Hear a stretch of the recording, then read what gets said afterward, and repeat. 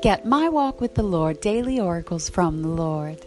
My Walk with the Lord is a personal journey through the garden of your heart with 365 biblical oracles of God to grow closer in your daily walk with Jesus. Finally get the relationship with God you've always wanted. Visit mywalkwiththelord.com to buy the book now.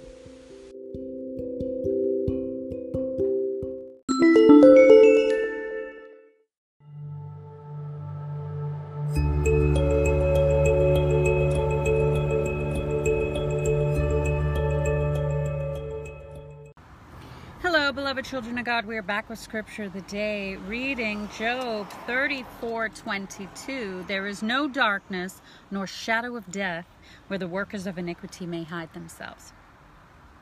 You know, this world is the shadow of death. Yeah. And that's why the Lord's Prayer is, or Psalm 23 rather, is though I walk through the valley of the shadow of death, I will fear no evil, for you are with me.